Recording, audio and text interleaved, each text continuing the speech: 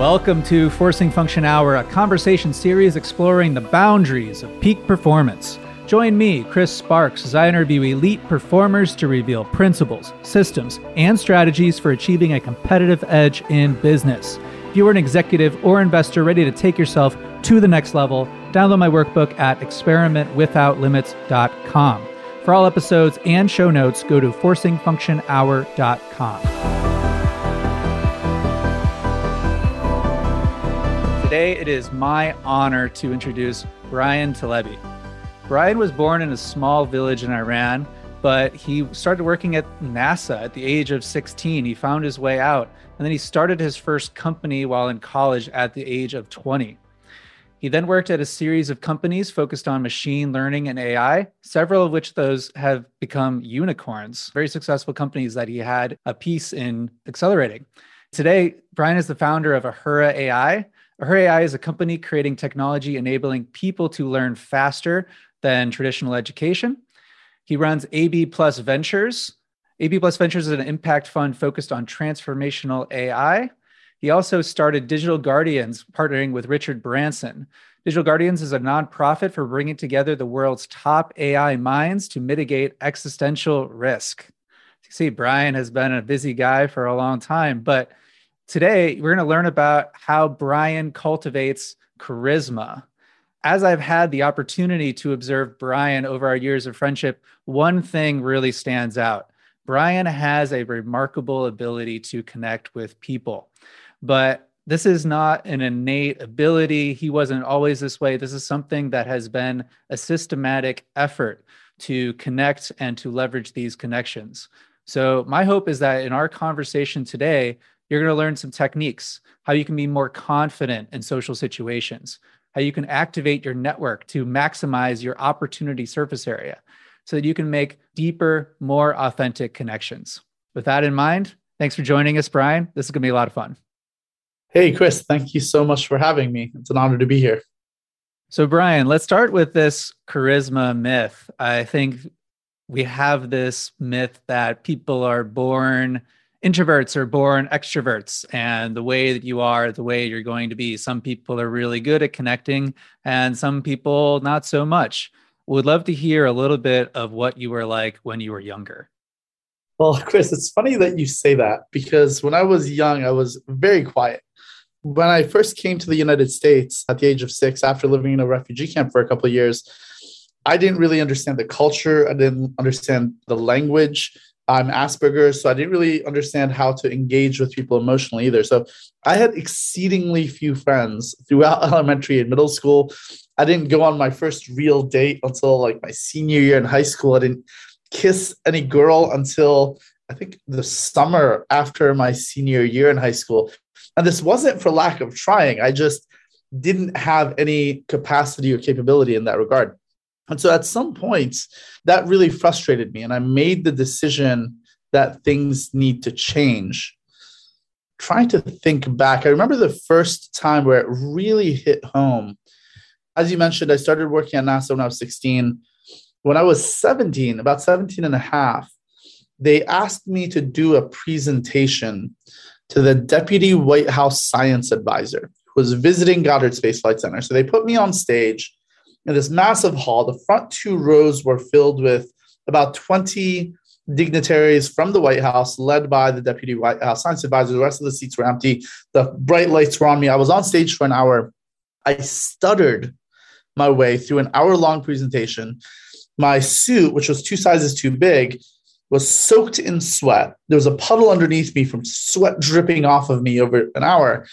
And I stepped off stage, and my mentor at the time at NASA said, "Brian, that was the single worst presentation I have ever seen in my life, and you may have endangered our funding."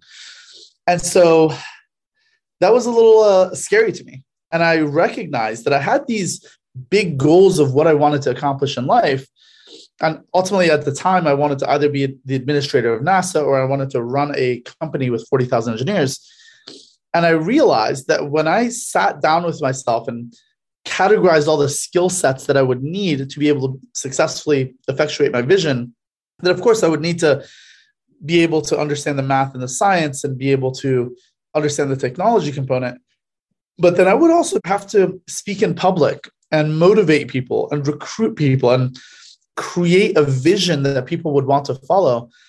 And I recognized that I had literally zero of those skills. And so that was really the moment where I said, what I'm doing isn't working. I don't know how to make friends. Nobody really likes me. Nobody would follow me into anything that I created. And so I had to figure out, how do I radically transform my ability to communicate my thoughts and ideas in a way that people want to listen and follow. So realizing that this skill set was necessary, we talk a lot in Forcing Function about your current reality versus the vision of where you want to be, and the power that can come from recognizing the dissonance, that the trajectory that you're on is not going to take you there, that something about that trajectory needs to change. But it's one thing to say, hey, I need to be a better speaker, I need to be more motivating. It's another to go about and do it. Was there a model, a mentor that you knew at this time that you could look to say, hey, I want to be more like this person? Yeah, absolutely. I mean, I've looked up to Richard Branson my whole life. I made a lot of business decisions in my life and a lot of personal decisions as well, based on things that he said in his books and his interviews. And so I always looked at him as someone who had figured out how to accomplish his goals and leave a legacy, leave a mark on the human race. And so I recall after this incident, I started looking at what's called the 10,000 hour rule.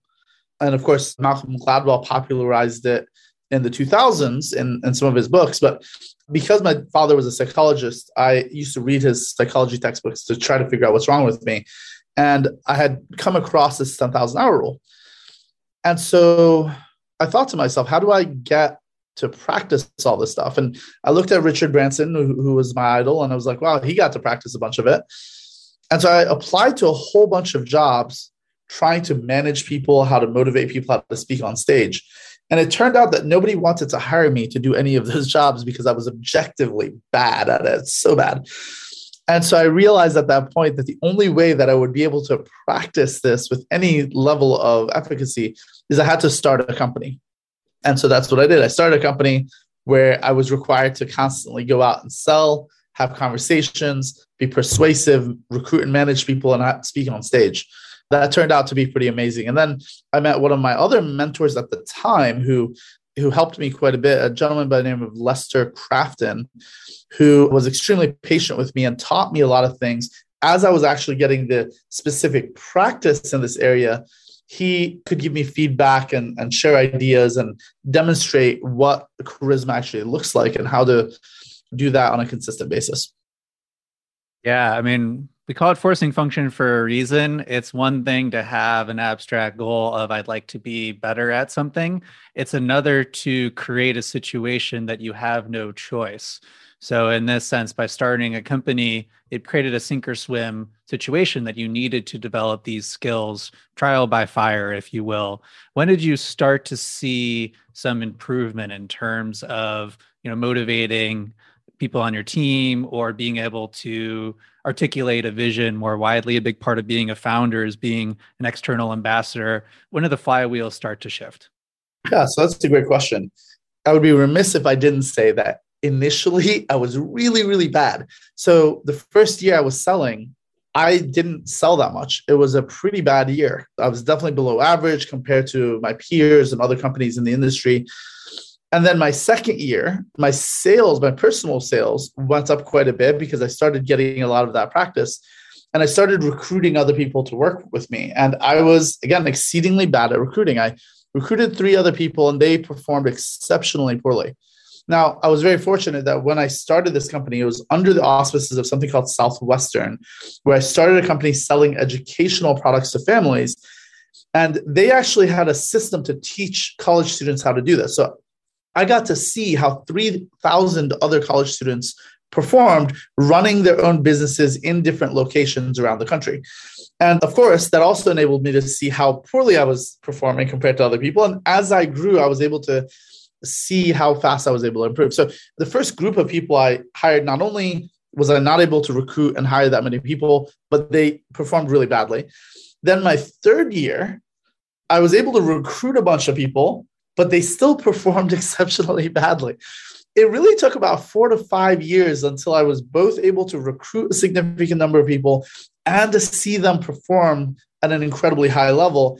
And then the sixth and the seventh years when I started really seeing the money come in, I was making about $1 million a year of revenue for the company. And that's when things started to change and I started really enjoying it. But it took some time. When the vision is large enough and the timeline is long enough, you can invest a lot of time in figuring something out if it's important enough.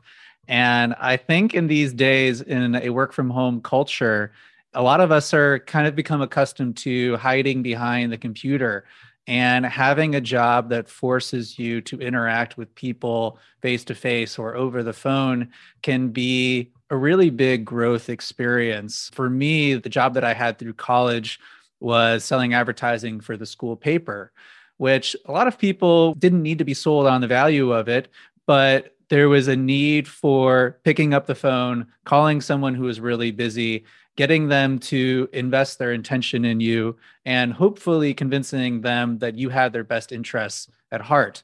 And there's a really tight feedback loop that happens when you're making several of these calls a day and you're being brushed off or hung up on or not having the right results. So having that, thinking of that as feedback opportunities to improve, it allows you to start to make these tweaks. I like to say that improvement in anything is proportional to the tightness of your feedback loops. So finding a way to just get more reps, that's the key. So thinking about trying to connect with more people, how can you get more reps at that? That's going to be the fastest path to improvement. Yeah, that's exactly right. And I was very fortunate that during my summers in college, I was getting 30 to 40 reps a day of pitching and trying to sell a product. And then during the school year, I recruited other college students to come work with me. And so I got to get thousands of reps every year of recruiting and hiring people. And then, of course, during the summer, I managed those teams. I got tons of reps of learning how to effectively manage people and motivate people and inspire them to be the best version of themselves. What did you learn about what makes a great pitch? Well, one of the key things, and I used to teach salespeople this in a variety of tech companies. I was VP of sales and head of growth for a number of companies. And this is something that I learned back in my Southwestern days selling educational products, that the most important thing when you're pitching and selling something is to simultaneously hold two competing and completely different ideas in your head at the same time that completely disagree with each other. On the one side, you need to absolutely believe and convey that you don't care at all whether the person sitting in front of you buys from you or not. Zero iotas of caring. On the flip side, you have to know beyond a shadow of a doubt that you're going to give 100% effort to give the absolute best pitch every single time you're in front of a prospective buyer. Now, those two usually don't happen simultaneously. If you're trying your best, for most people, they get emotionally attached to the outcome. And if they're trying really hard, they want to get that yes, right? They want that positive reinforcement from behavioral psychology, operant conditioning, classical conditioning that makes them feel better. They get that spike of dopamine and serotonin that makes them say, oh, I won this engagement or this interaction because they said yes, which is definitely not the right way to think about sales, but that's often how most salespeople behave. On the flip side, when you don't care at all what the outcome is, oftentimes that causes people to not put in the attention and the energy that's required because they say, oh, I don't care. And so I'm not going to try very hard. And so the key is maintaining both of those frames simultaneously. And when you can do that, it's exceedingly powerful. How do you avoid getting emotionally attached to an interaction? Right? You're putting yourself out there, you're pulling out all the stops, but at the same time, hey, if it doesn't go your way, no big deal. How have you found to avoid this attachment? Sure. That's a great question. So there's a couple different ways. I'll do the high level version and I'll give you a specific strategy. So the high level version is if you can fall in love with the journey rather than the outcome, then the outcome doesn't matter, right? Because whether the person buys from you or not, you know that you're learning, you're growing, and the long term is really what you're looking for. So this particular sale isn't going to make a difference. And so if you're in love with the journey, it doesn't matter if it's a yes or no. On a strategic side, if you work through your numbers as a salesperson, and if you can work the law of large numbers, then you know, hey, if my sales closing percentage is 20%, let's say, then you know for every 5 people, qualified people that you pitch, one of them is going to say yes.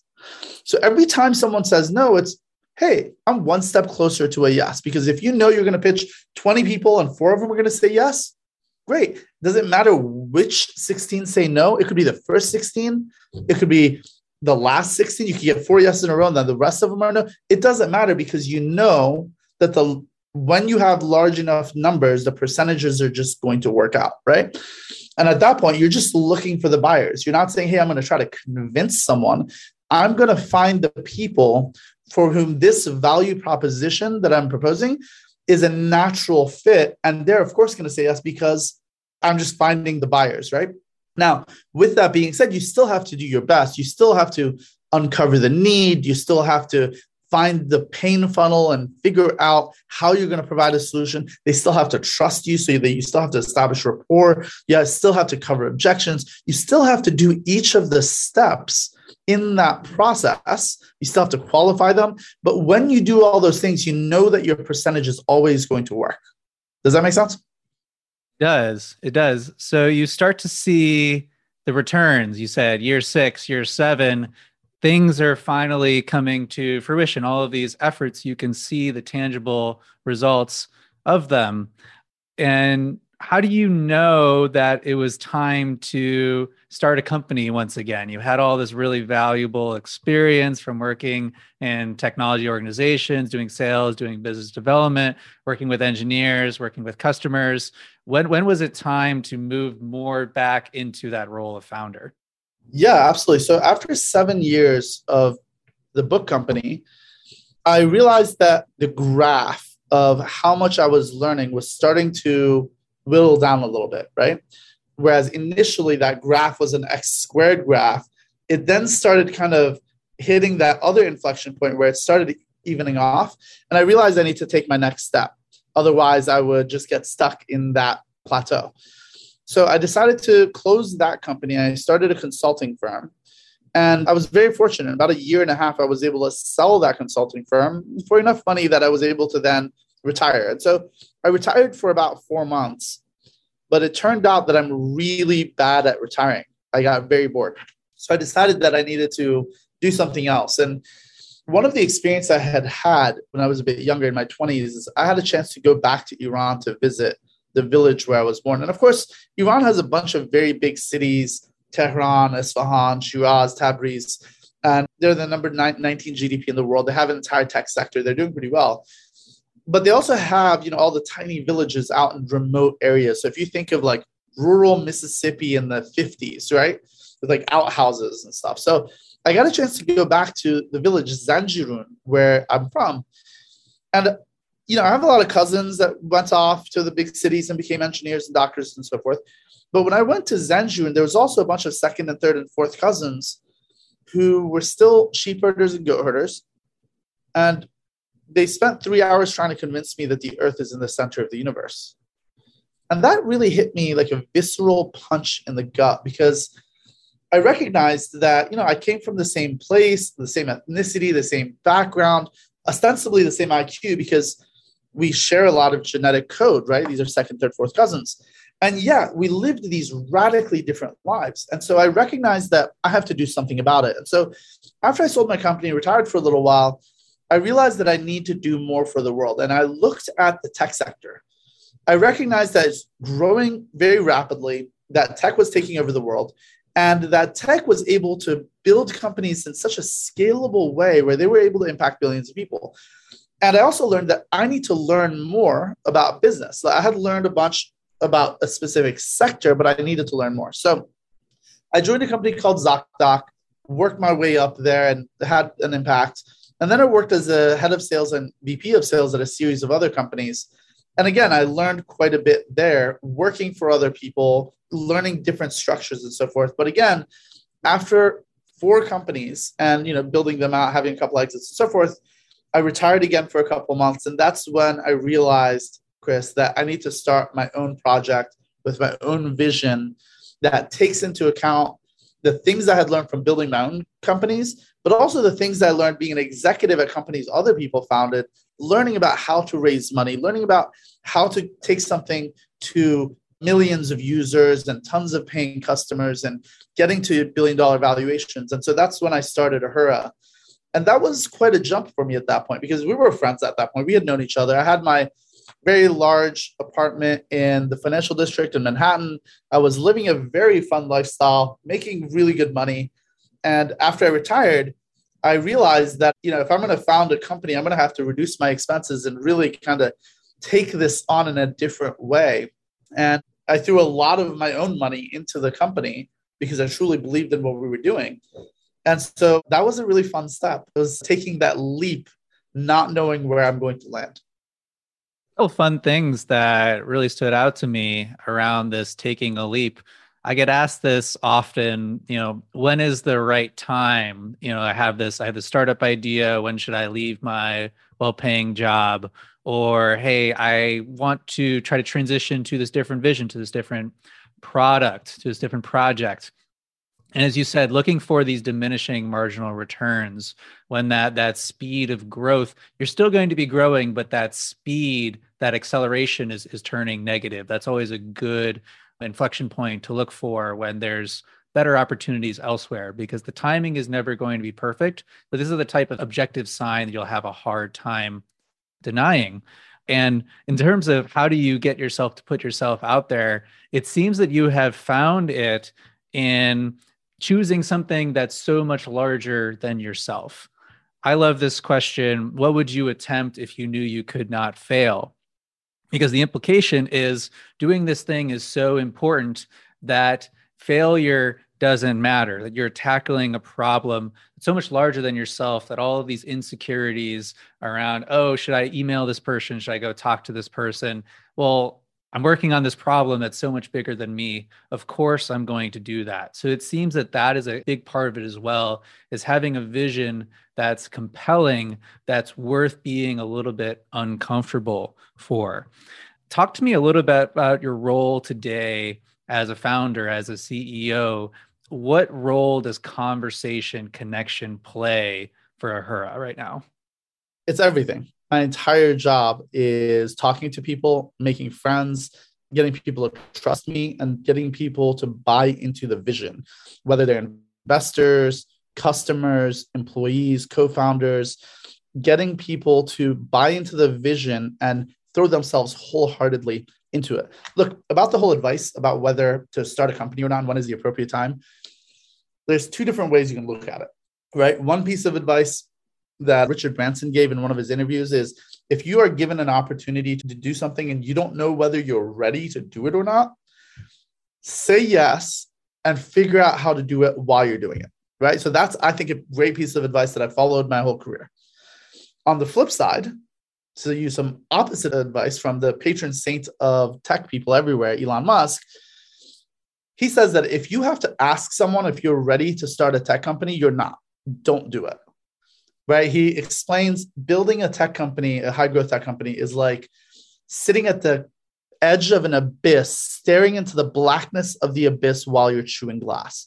And so for anybody that's listening, that's thinking about starting a company and saying, well, should I quit my high paying job to do this? Think about, how dedicated are you to this mission and to this vision?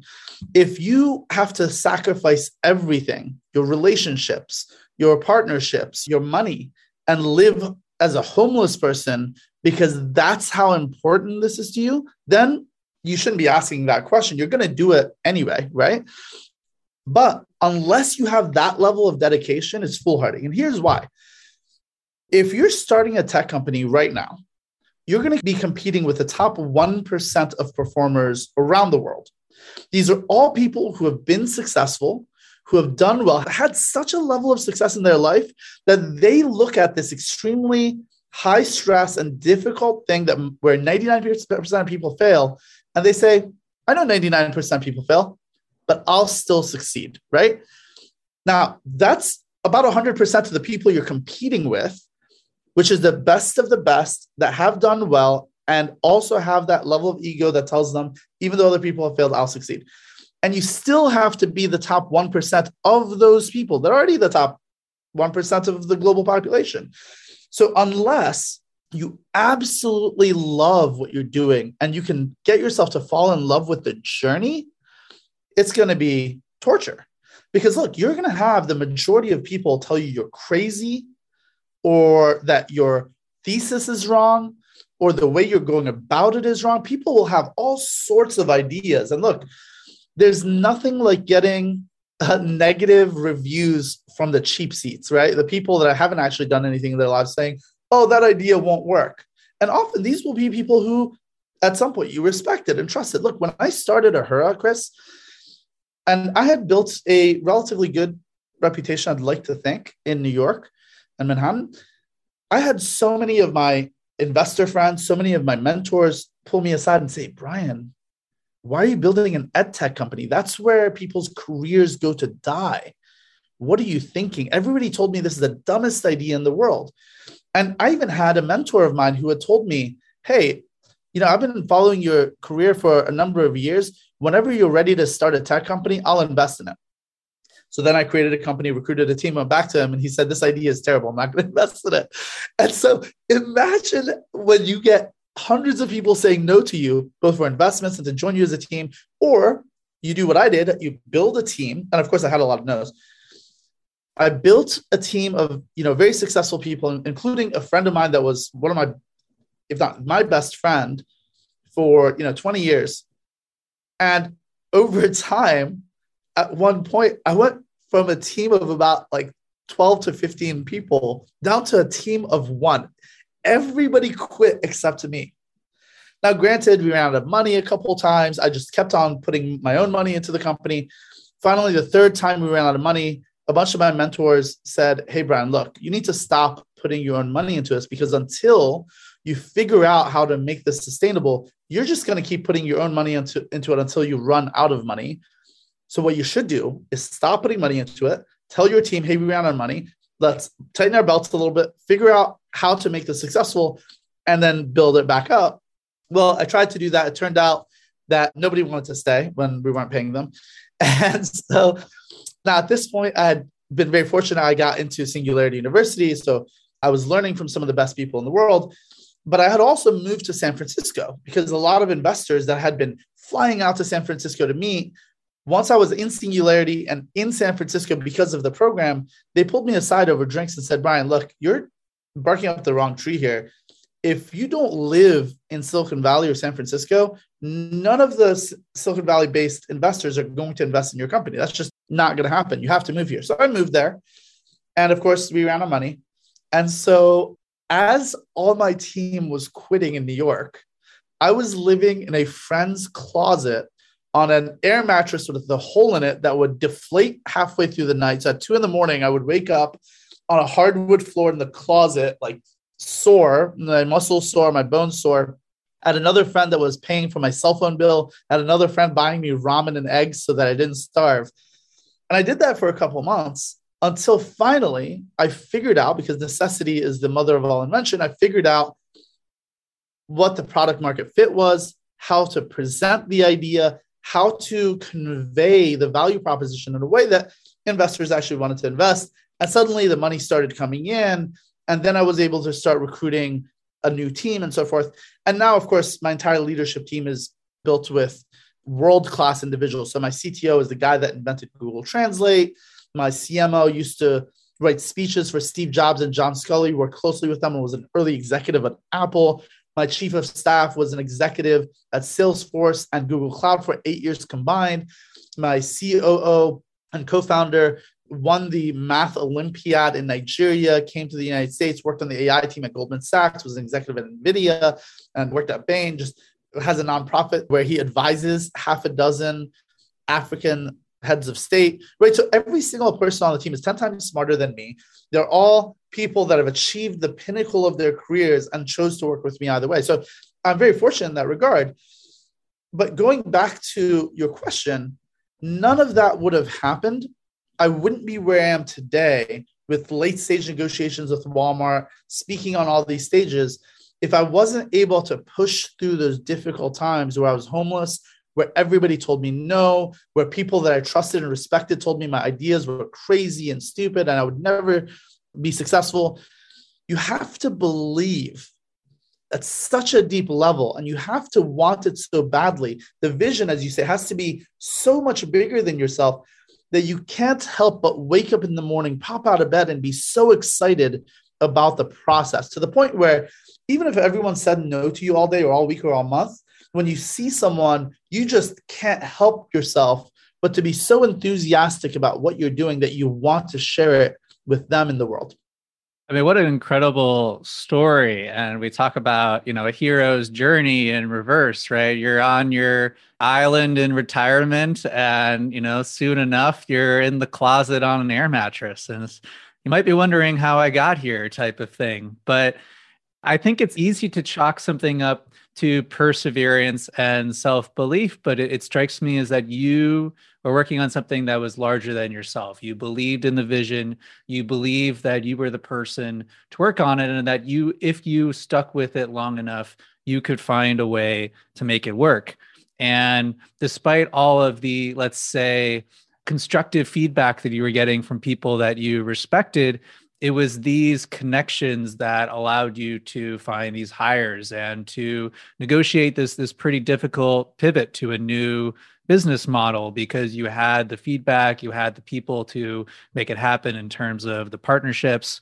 I know that despite, the number of things that you're active in, you're a full-time founder, you have a nonprofit, you have an impact fund, you have other things that we didn't even get into in your bio that I know about.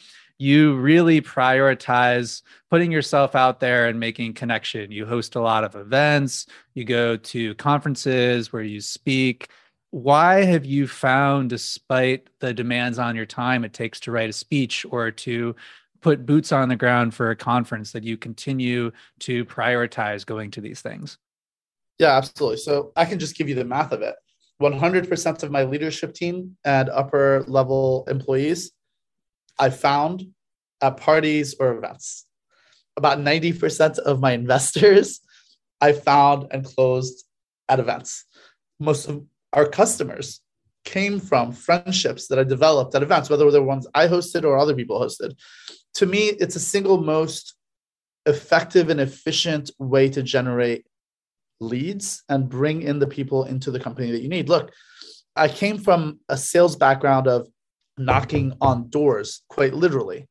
And then after knocking on doors and making phone calls and all that stuff, at ZocDoc, I cut my teeth going door to door to medical offices. It's the same deal, literally walking to the medical office to try to close a doctor. And then as a manager, both at ZocDoc as well as being a VP of sales at a series of companies, I trained entire sales teams on making 60 calls a day and working through those numbers. That used to be relatively effective, and it's still effective to this day, even though people don't really pick up the phone anymore. Like if you call someone, it's very unlikely that they're going to pick up a phone from someone they don't know. What I found is a much more efficient and effective model is building your brand and talking to people face to face in an environment where you're able to develop friendship first. So one of the projects that we didn't talk about is a community I have called Oasis, where I bring together 4 categories of people, cohorts of people. The first is impact-driven entrepreneurs that have a proven track record of successfully operationalizing solutions to the world's biggest problems. The second group are impact investors that deploy capital to solve the world's biggest problems and solve existential risk. So whether they're VCs, angels, billionaires, family offices, and so forth. The third category are global experts that have graced some of the world's biggest stages like the United Nations, European Commission, World Economic Forum, South by Southwest, and so forth. And the fourth category are celebrities A-list celebrities that want to use their influence for good in the world. And I bring these people together in a non-solicitation environment governed by Chatham House rules, which means if anybody walks around and pitches someone, they immediately get kicked out. Now, in spite of that, members of the community have done over $200 million of transactions with each other over the past year and a half. So how does that happen? Well, I believe that when you do business, it's much more effective to first become friends with someone over 2 or 3 days, find the areas where you align on solving real problems. So then when you do talk about working with each other, and I believe in a give before you take mentality, that when you say, hey, this is what I'm really passionate about, and someone comes to you and says, I love what you're passionate about. How can I help? Or I really want to help you with that. So I'm going to introduce you to X, Y, and Z, or I want to deploy resources or what have you, right? So you create that vision and then people come to you, kind of the pull versus the push marketing, that when you already are friends with someone, you can, instead of the traditional business mindset, especially in New York and across the world, where you're sitting across the table from someone, where each side has a fiduciary responsibility to their organization to get their pound of blood, right? And get the absolute best deal for themselves, no matter what that means for the other side. Instead of that antagonistic business negotiation, I believe in both parties bringing the chair to the same side of the table and putting the challenge that they're facing on the opposite side. So they can say, hey, as collaborators and friends, how do we work together to bring together our resources and our capabilities to address this issue that's going to impact billions of people?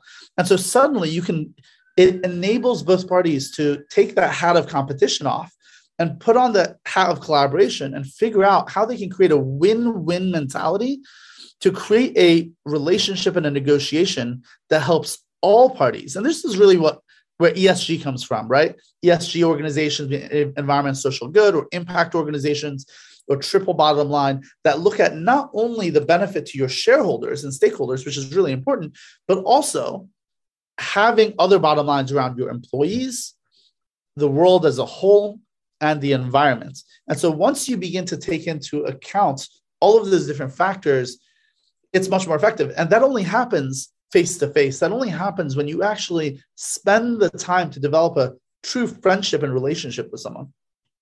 Something that I've found consistently, that my deepest relationships come from creating pockets of unstructured time, because there is this decompression process that needs to happen in order for someone to let their guard down, feel empowered to share who they are rather than their brand or what they represent. And like you said, it's discovering this alignment of passions, that, hey, if we are working towards the same outcome, this opens up opportunities for collaboration, whether these happen immediately or you're just in the back of your mind thinking, hey, what can I do to move this thing that we're both working towards? It creates this collaborative frame rather than the zero-sum negotiating frame. And listeners, I can't help but be a little bit meta here. Is like, if you listen to the way that Brian articulates this, you can see some of what he brings to bear in terms of connecting and inspiring people and the language that he uses. So just the way that he describes having a conversation, I think, is a really nice object lesson. Brian, if I have your permission, I would love to try to get behind the curtain a little bit.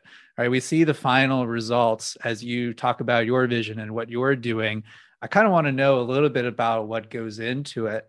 So you mentioned majority of your investors, your employees, your customers, you met at parties and events.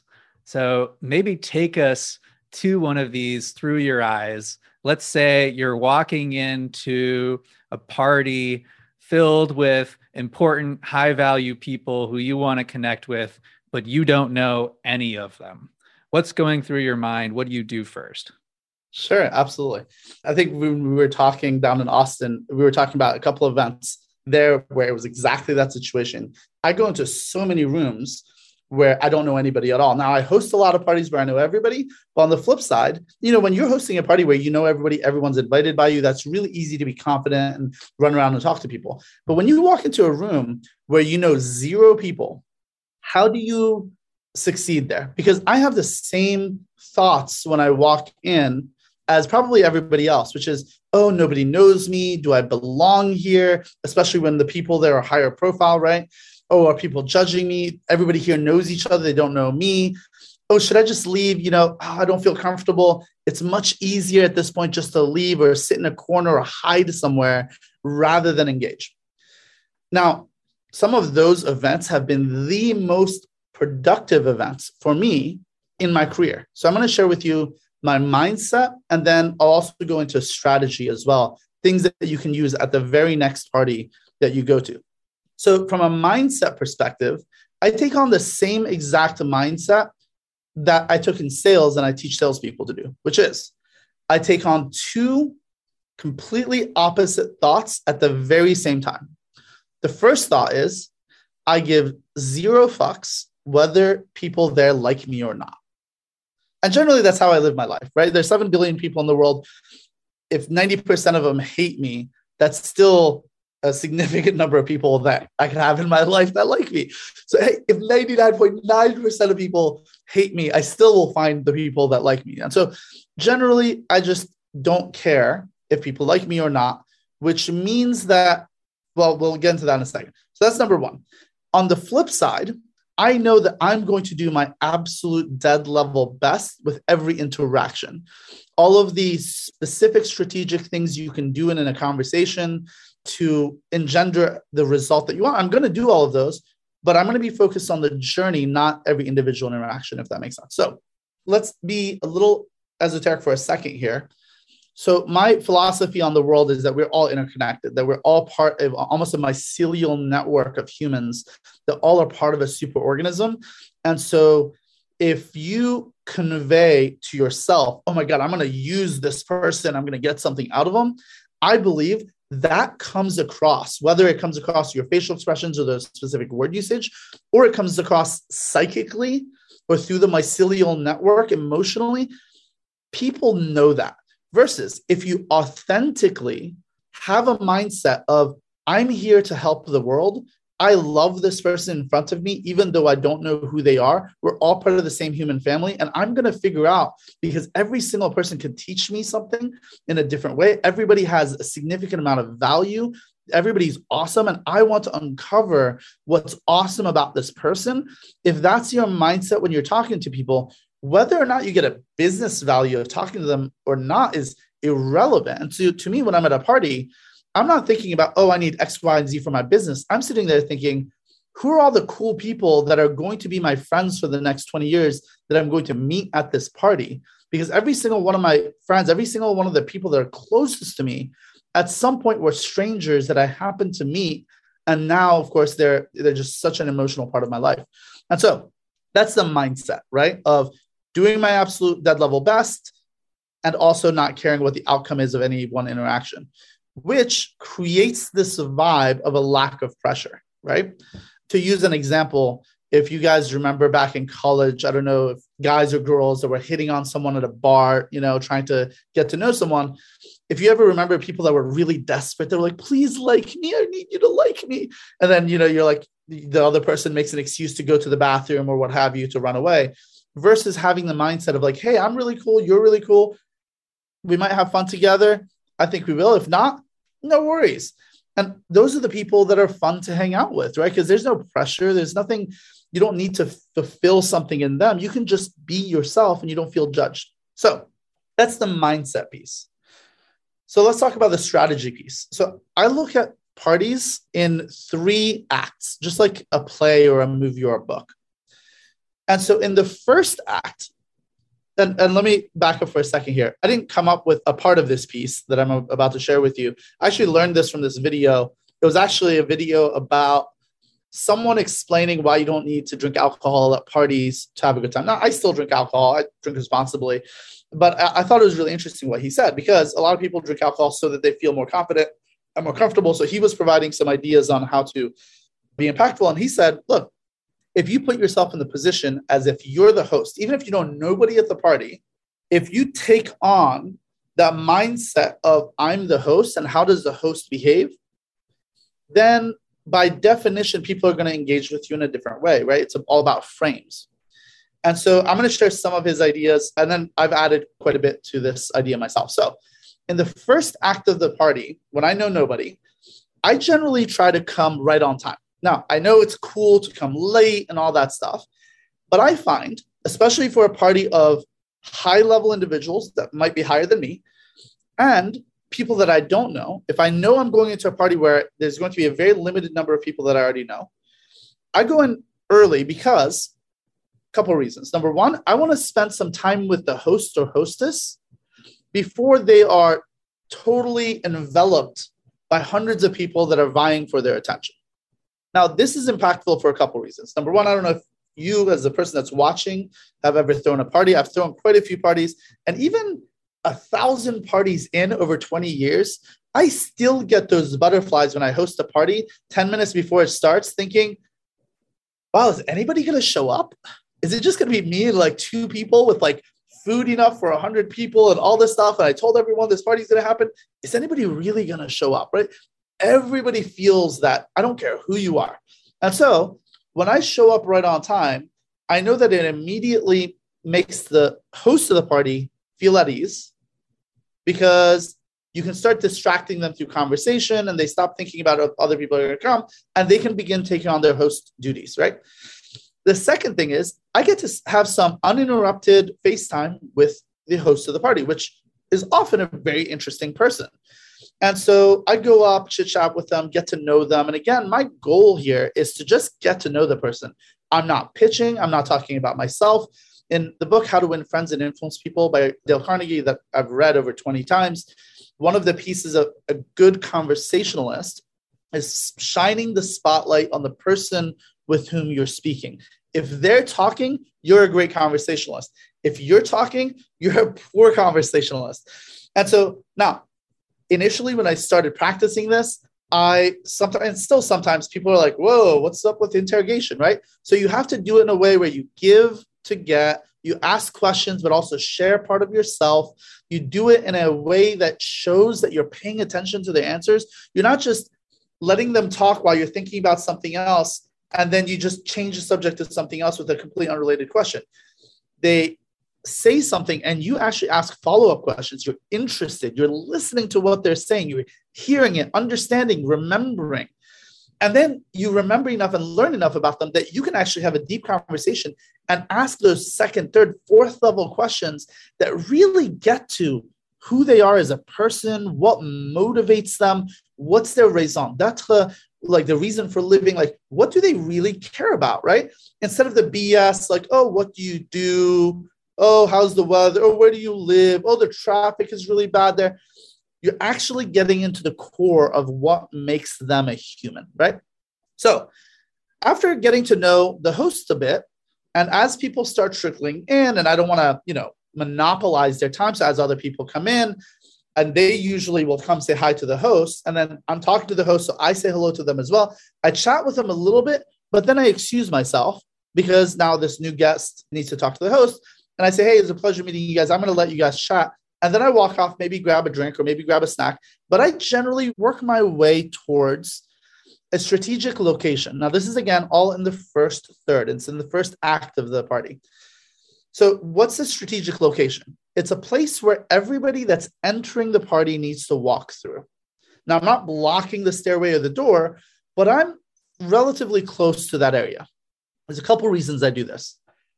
Now, put yourself in a position of somebody else that's coming to the party. Maybe they know a bunch of people, maybe they don't.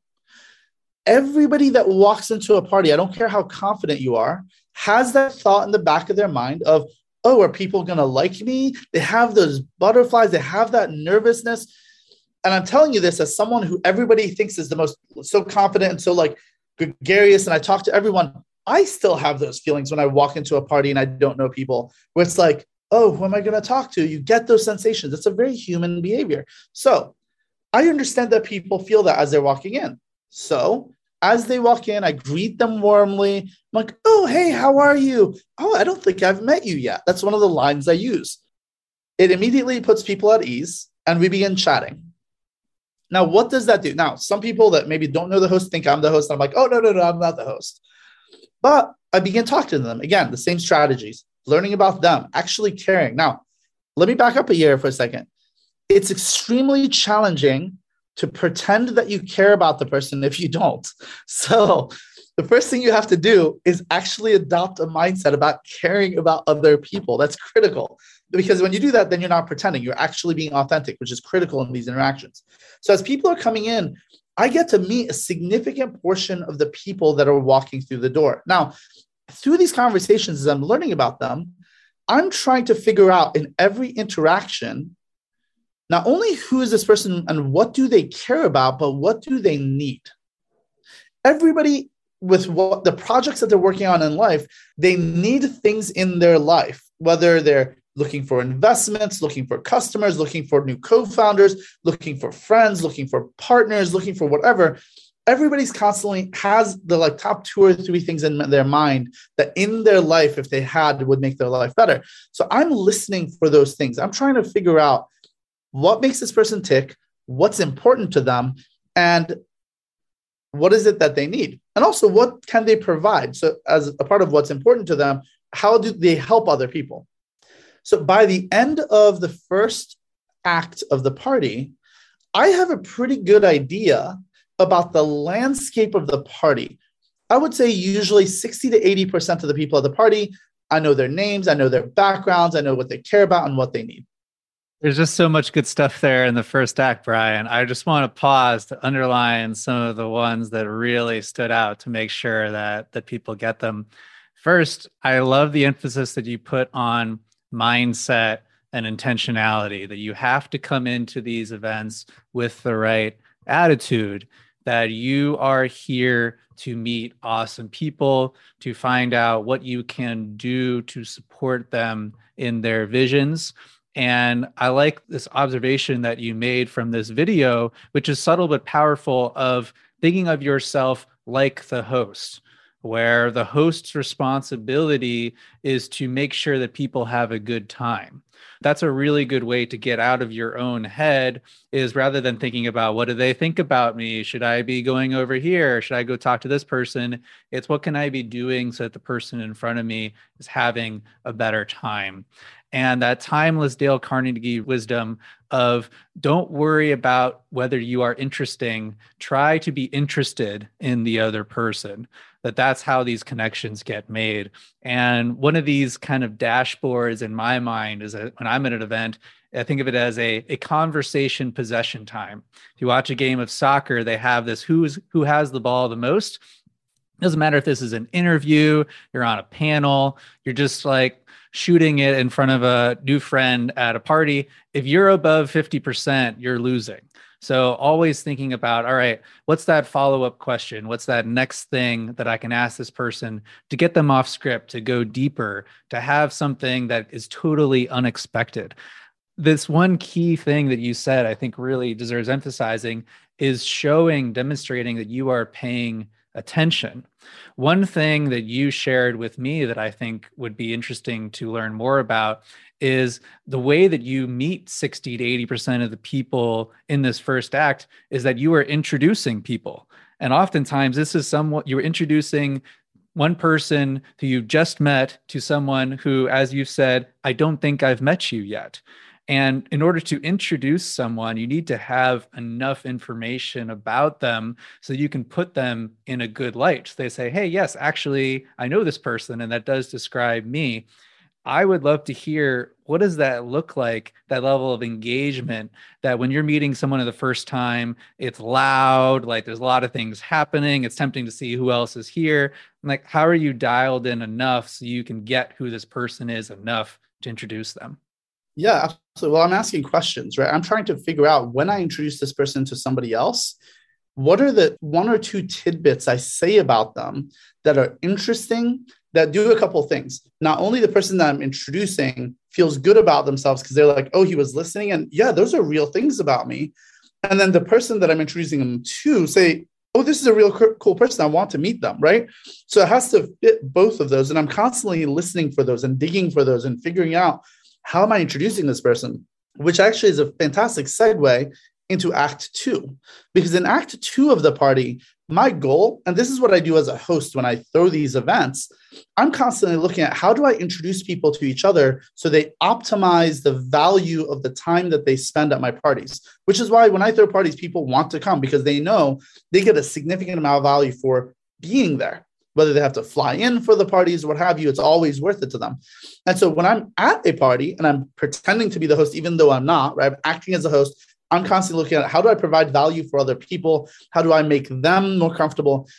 Which means, if I'm talking to someone and someone kind of walks over and is kind of awkwardly like standing close to us, I'm always, hey, come on and jump into the conversation. This is something I learned from Mark Silvestro, who used to be a co-founder of mine and used to actually be my boss way back in the day and then joined her in the early days.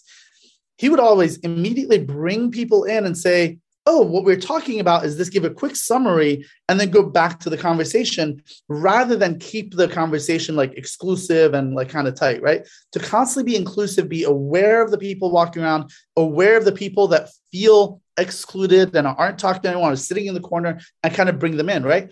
And so in this, in the first act, as people are walking in, even if I'm in the middle of a conversation, I'll bring people into the conversation as they're entering the party. But the second act is when I really ramp it up and I'm still in conversations with folks, but I'm no longer at that strategic location. I'm making my rounds constantly. And as I get into conversations, I'm like, hey, I need to introduce you to someone. And I grab them. I'm like, come with me. And I just act fairly confidently. And when I say come with me, I start walking. They usually come with. And I walk them over to somebody else. And I say, hey, you two really need to meet each other. And then I do my introductions. Hey, person A is this person, this person, this person. This is what they've done. They're brilliant. Person B is this person, this person, this person. The reason I wanted you guys to meet is blah, blah, blah. And this only can happen if I already understand what it is that they both want and what do they care about, what's valuable to them. Now, if it's something valuable, both people are like, oh, that's amazing. Now, for me, I never make one-sided introductions, whether it's, via text introductions or WhatsApp introductions, email introductions, or at parties. I only make introductions where both parties, where my suspicion is after I make the introduction, both parties will come to me separately and say, thank you so much for introducing me to this person. This is exactly who I needed to meet. Rather than introducing someone where one side is like, oh, I really need to meet this person. The other side is like, bro, why did you introduce me to this person, right? They just kept on asking me for money or what have you.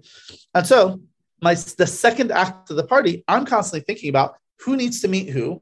And as I'm in conversations, I bring them in. I introduce them to other people at the party. People are getting to know each other that didn't know each other before. And they're having fantastic conversations. Once the conversation really gets going, I excuse myself and walk off. And I start talking to other people, either new people I haven't met yet or people that I had a deep conversation with before. And I just go up to them and continue the conversation from before. And after talking to them for a while, I'm like, you know what occurs to me? Have you met so-and-so yet? Now, sometimes they're like, oh yeah, me and him go way back. But often enough, they're like, no, I haven't met them yet. I'm like, come with me. And again, I go and introduce them to somebody else. Now, that's a second act of the party. I'm introducing people to each other. They're enjoying the introductions. I'm having a great time. I'm, bouncing around, talking to everybody at the party. I'm introducing and then excusing myself, just having a great time. And by forcing myself to introduce people to each other and remembering the important things about them, I also reiterate that into my own mind so that when I see them at the next event or when I text them later, I remember those things about them, right? Just like if you want to remember someone's name, there's the old adage, you say their name 3 times within the first 10 seconds of meeting them, right? And it helps you remember. Same thing about the interesting things about their lives that you want to remember so you can then repeat in introductions. So that's the second act. The third act is the completion of this. The third act is where you find out if you did a good job in the first 2 acts, right? So if people are constantly coming up to you as they're getting ready to leave, because in the third act, people start to trickle out. If people are constantly coming up to you and saying, hey, Brian, we didn't exchange information. Like, let me get your contact information. I have to talk to you. Or, hey, let's take a selfie together before I go. Or if they're coming up to you and wanting to introduce you to other people to return the favor. Or if they're coming to you and they're like, hey, man, like, we talked a lot, but I want to know more about your story. Those are all indications that you were successful. that you effectively provided enough value into people's lives where they want to then spend more time with you. Look, oftentimes when I meet people that are extremely high level, I don't know what they do until this, like not what they do, but I don't often know how wealthy they are or how successful they are until either super late in the conversation or like the second or third time we hang out, right? So there's a bunch of like NBA players and NFL players and investors, VCs that I've become very close with that I did not know any of those things about them until we hung out like 2, 3, 4 times. And then I find out they're an heir or an heiress of one of the wealthiest families, or that they, played in the NBA for 8 years, or all this stuff. I don't follow sports, so you generally know this stuff anyway. But because I'm actually just talking to them about what they're passionate about now, I'm talking to them about what drives them, what gets them out of bed in the morning. And I usually preface it with like, outside of work. And so we don't even talk about work. We talk about what they're passionate about, what makes them go. And so then we hang out for a while and they're like, oh, by the way, and then I find out that they're this huge person. And it's like, oh, okay, well, that's irrelevant to me. I don't care. What questions are you asking them? You had this, what's awesome about this person that your goal is to discover this? Are there questions that you find that get past the usual, what do you do, to, what they're about, who they are as a person? Yeah, absolutely. So ask some things like, hey, what are you passionate about? Hey, what are the things about the world that you're most concerned about these days? Outside of work, where do you spend most of your time? Outside of work, what makes you really happy? I'm just trying to figure out, what makes them happy and what makes them tick. What level of preparation goes into this? Like before the event, what type of research do you do? I have so many questions for you. Like, I'm curious about like what happens before you walk into the room. Is there anything that you do? They have this corny like power pose idea. Do you do anything to kind of get yourself into state before you go in? What's that time look like right before the event? Yeah. So as far as preparation in terms of researching people, I do embarrassingly little research on people. I probably should do a lot more. It would probably be more effective for me to like do research on the hosts and hostesses and people that are likely at the party. Frankly, I just don't have the time to do it. I run 4 companies and a nonprofit. I work 120 hours a week. And so I don't really spend the time to research everybody I'm going to talk to. Heck, even when I'm on a panel or I'm speaking at places, when they send me the guest list, I probably should send it to my team and have them research it, but I just don't. And frankly, I actually enjoy the process of finding out who someone is through conversation. To me, that's fun. And so if I do too much research about them and like think too much about like who they are and what I want and where I want the conversation to go, I find that it makes me more stilted because I like to just be authentic. And if I'm authentically interested in who they are, like, then that just works out a lot more effectively for me. So as far as power poses, I used to do power poses. I still do affirmations in the morning. I still take cold showers many days in the morning. I look in the mirror and say, I have some affirmations that I say that are meaningful to me and some that are just funny that make me laugh, but also are like comedic, but also get across certain things. I don't really do power poses anymore, especially since oftentimes if I'm going to a mansion, like they have cameras and I don't want to be sitting in front of their camera doing power poses. And I'm like getting dropped off by the Uber and they usually have security there anyway. Or if I'm bringing a date, like I can't sit there with a date right there doing like power poses. It's a little hard to do. But in my mind, I do remind myself of what is my mission, right? And what is my mindset of like, hey, I'm going to be the host. I'm going to be the most interesting person in the room. My goal, and I tell myself this in my head, my goal is to act as the host, to make sure everybody gets to meet other people, that everyone's having a really good time and that I'm memorable because I ask them questions and really get deep into it. And every time I go into a party, I'm like, hey, is this a party where I meet a lifelong friend?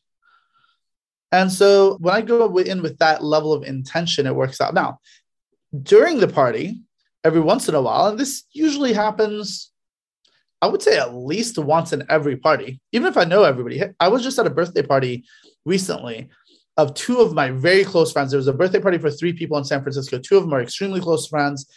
I knew a bunch of people that were going to be there. Some of my portfolio companies, some of my really good friends, other people. And even there was a point where I was like, oh, I'm getting a little uncomfortable. Should I just call it a night and head home? I made my appearance and da da da. And I had to talk to myself and say, Brian, I knew this was going to happen. It's okay. These are just thoughts that are coming into my head. You know what? Take a quick break, have a drink, go to the bathroom. This party is going to be amazing. You're going to meet some really cool people that are going to be part of your life for the next 20 years. So grab a drink, go to the bathroom, splash with some water on my face. I'm like, this is going to be awesome. You know what? It doesn't matter if people like me or not. I'm just going to go out and have fun and meet some really cool people. And I went back out and I wound up staying there the rest of the time, had some amazing conversations, met some really cool people. And then we went to the after party. And at the after party, I met some really amazing people that I wouldn't have met otherwise. And I just had a fantastic time. So when I went home, I was like, man, I'm so glad that I was there the whole time. And I didn't just put my tail between my legs and go home just because I was feeling uncomfortable for like 10 seconds, feeling like, oh, like, do I belong here?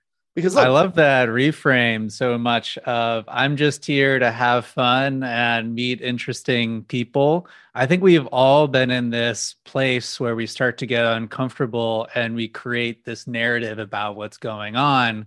Oh, I'm just like not connecting tonight, or hey, these just aren't my people, or all these things we start to tell ourselves to kind of avoid this discomfort. The things that happen in our work also happen in these connections, and just needing to like take a deep breath, feel separation, remind, hey, why I'm here. I've already won, sort of thing. I'm just going to have fun. Anything that happens is a bonus. That we can reframe, we can recreate this narrative so that no matter what happens, the evening is a success. And I love what you said about not over preparing. It's something that I've seen as well. And this has been transition for me because I am very much a planner, that a lot of being present in social situations is intuitive and seeing what's there, being open to what's there. And if you have too rigid of a plan of what you're trying to do and accomplish, you can miss the amazing person right in front of you.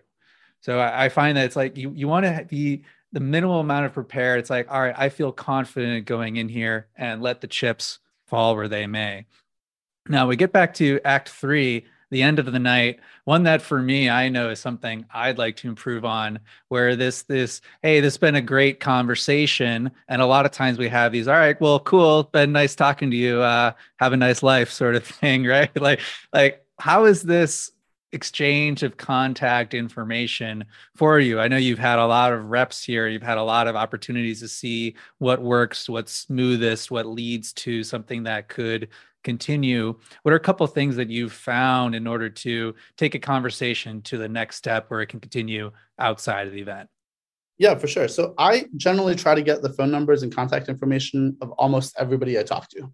The only exceptions I make to that is women who are like married or dating someone, or like if I'm not asking for their number from a romantic contacts, like I make it very, very clear that this is just professional. And so for that, sometimes it's LinkedIn, because I just don't want the appearance of impropriety, especially if they're married or their partner's there, or if they're dating someone or whatever. I just make it very clear, or just don't ask for the contact info at all. But generally, I try to get everybody's number. So at the end of the conversation, if the conversation's been going well, there's already areas of alignment, of places where we care about the same thing. So I'm like, hey, I should introduce you to this person, or hey, I'd love to learn more about X, Y, or Z, or whatever. So before we part ways, I say, hey, before we go, I'd love to get your number. And so I just pull out my phone, I pull it to the contact thing, and I just hand it to them. So it's super assumptive. It's exceedingly rare for someone to say, no, I don't want to give you my number. People just say, yeah, sure, totally. And they fill out their number. And then what I always do, because they, hit the save button, I go back, hit the edit button. I'm like, hey, I always do something because I meet a lot of people. You mind if we take a picture so that I can remember you? And I literally say that. Sometimes I laugh. I pull up the picture. I take a selfie of me and them together. Then what I do is I save that picture to their profile, and then I immediately text message them that picture along with my name. And then I send a couple text messages about what we talked about, what we align on what the next conversation is going to be about. And I tell them while I'm typing everything out, I'm like, hey, I'm going to send you my picture so you also remember me tomorrow. because I know you also meet a ton of people. And so now I have their picture of me and them together. They have that picture. So tomorrow when they're looking through their text messages, they're like, oh, I remember that guy. And then we also have something, because, if I meet 100 people at a party, or oftentimes when I'm at South by or Art Basel or World Economic Forum, there's party after party after party after party after party. So you go to like 6 parties in a day and you meet 100 people at each of them. That's a lot of people. So you get all the pictures as well as what you talked about, because sometimes they blur together, and a couple just things about them and a couple things about me. So then when I walk off, I have this stuff. So then after the party, then I know like, hey, I'm going to follow up with these people, say, hey, it was great meeting you and so forth. And so that's useful. But yeah, generally I just straight up ask, hey, can I get your contact information? And then for people that I just want to be very, very clear, because when I'm going to these events, I'm generally not trying to date. I'm not trying to find girls. I'm not trying to do anything romantic. So I'm keeping everything super professional, which also saves me a lot of time, because I'm just meeting people that from in a professional context that's useful. Also, I know like a lot of women that go to these professional events, they're not trying to just constantly be hit on. It's just a little inappropriate to be hitting on them there as well, because they want to be taken seriously as professionals and so forth as well. And so I generally don't use LinkedIn. So sometimes I'll just ask them I'm like, hey, I could get your LinkedIn, but I barely ever check my messages. So, can we exchange Instagram or whatever? So it's just a little bit more professional. But oftentimes they're like, oh no, I'll just give you my phone number. It's like, okay, cool. Or, hey, can I get your email address? And they'll give me the email address and we'll save that in. I've seen this in action and it's really cool. I encourage you to try it, where I was like, taking a selfie with them, that seems a bit strange, but it creates this shared almost conspiracy of, hey, we both know we're meeting a lot of people, and if we're not careful, we won't even remember that this conversation took place.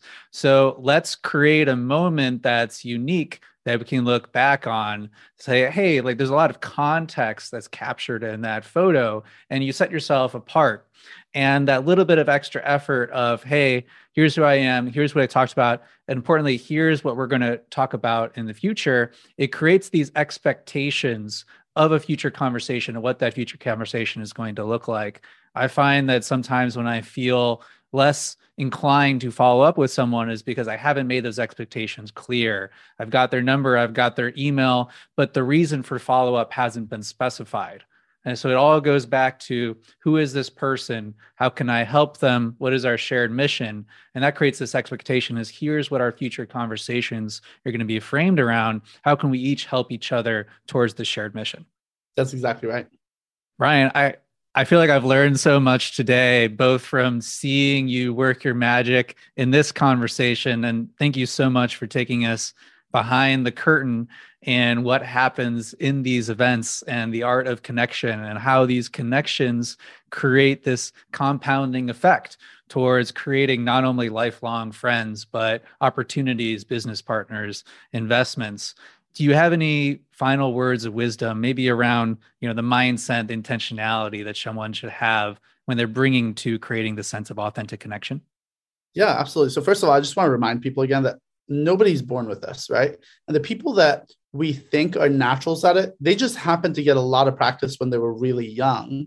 So oftentimes their parents just made them very social from a very young age, constantly introduced them to people when they were 2, 3, 4, 5, 6 years old. And so they just got that practice at a much younger age. But that doesn't mean if you're 20, 30, 40, 50, it doesn't matter how old you are, you can still develop them. And oftentimes people overestimate what they can accomplish in 1 year, but they underestimate what they can accomplish in 10 years. And so there is this 10,000 hour rule to achieve mastery, but it's all about dedicated practice. And so if you have a vision for what you want your life to look like, you can get there. You just have to practice at it. And you have to push through that discomfort. One of the things my mentor back in my early days, when I was in my early 20s, Lester Crafton, used to tell me is that if you're not uncomfortable, you're not growing. If your comfort zone is this and you're constantly inside your comfort zone, you're just going to be stuck there indefinitely until you get outside of your comfort zone. And once you get outside of your comfort zone, and you do that enough, your comfort zone expands and then includes all the things that you were previously uncomfortable with. And then at that point, you have an obligation to also get outside your comfort zone again. And so what happens is if you continuously seeking out discomfort, what you'll find is that the things that you're comfortable with in the world will continue to expand. And so when you see other people and they appear confident and they can just hop on stage and speak surreptitiously and look like they don't care what people think about them and so forth, or if they're Olympic athletes and they have this amazing talent, it's because they spent a lot of time being uncomfortable, whether it's in sports or in medicine or in math or social interactions. You have to be uncomfortable first before you're comfortable. It's just like running a marathon, right? If you just decide to get up one day and try to run a marathon, it'll be difficult. But if you first run for 5 miles, that'll be uncomfortable. You do that enough that your body just gets accustomed to it. Then you can run 7 miles and 10 miles and 12 miles and so forth. And so the recommendation I would have for all your listeners is whatever it is that they're seeking, whether it's to be more comfortable at parties or more comfortable speaking to people of the opposite sex or the same sex, or be able to speak in public or anything else, to find ways to put themselves in that situation. And when they have that feeling that we all do of withdrawing and pulling away and going home, fight that and push through it. And you'll find that each time you push through it, it'll be easier to do so. And you'll be able to do it faster and more effectively. So, Chris, I really want to thank you for having me on your show. I know you've had some incredible guests in the past, and I know you have amazing guests coming up. You're fantastic at asking questions and really diving deep and creating serendipity, creating new conversations that haven't been had before. And I definitely experienced it here. So thank you for the amazing questions. And I appreciate the fact that you had me on. I'm honored.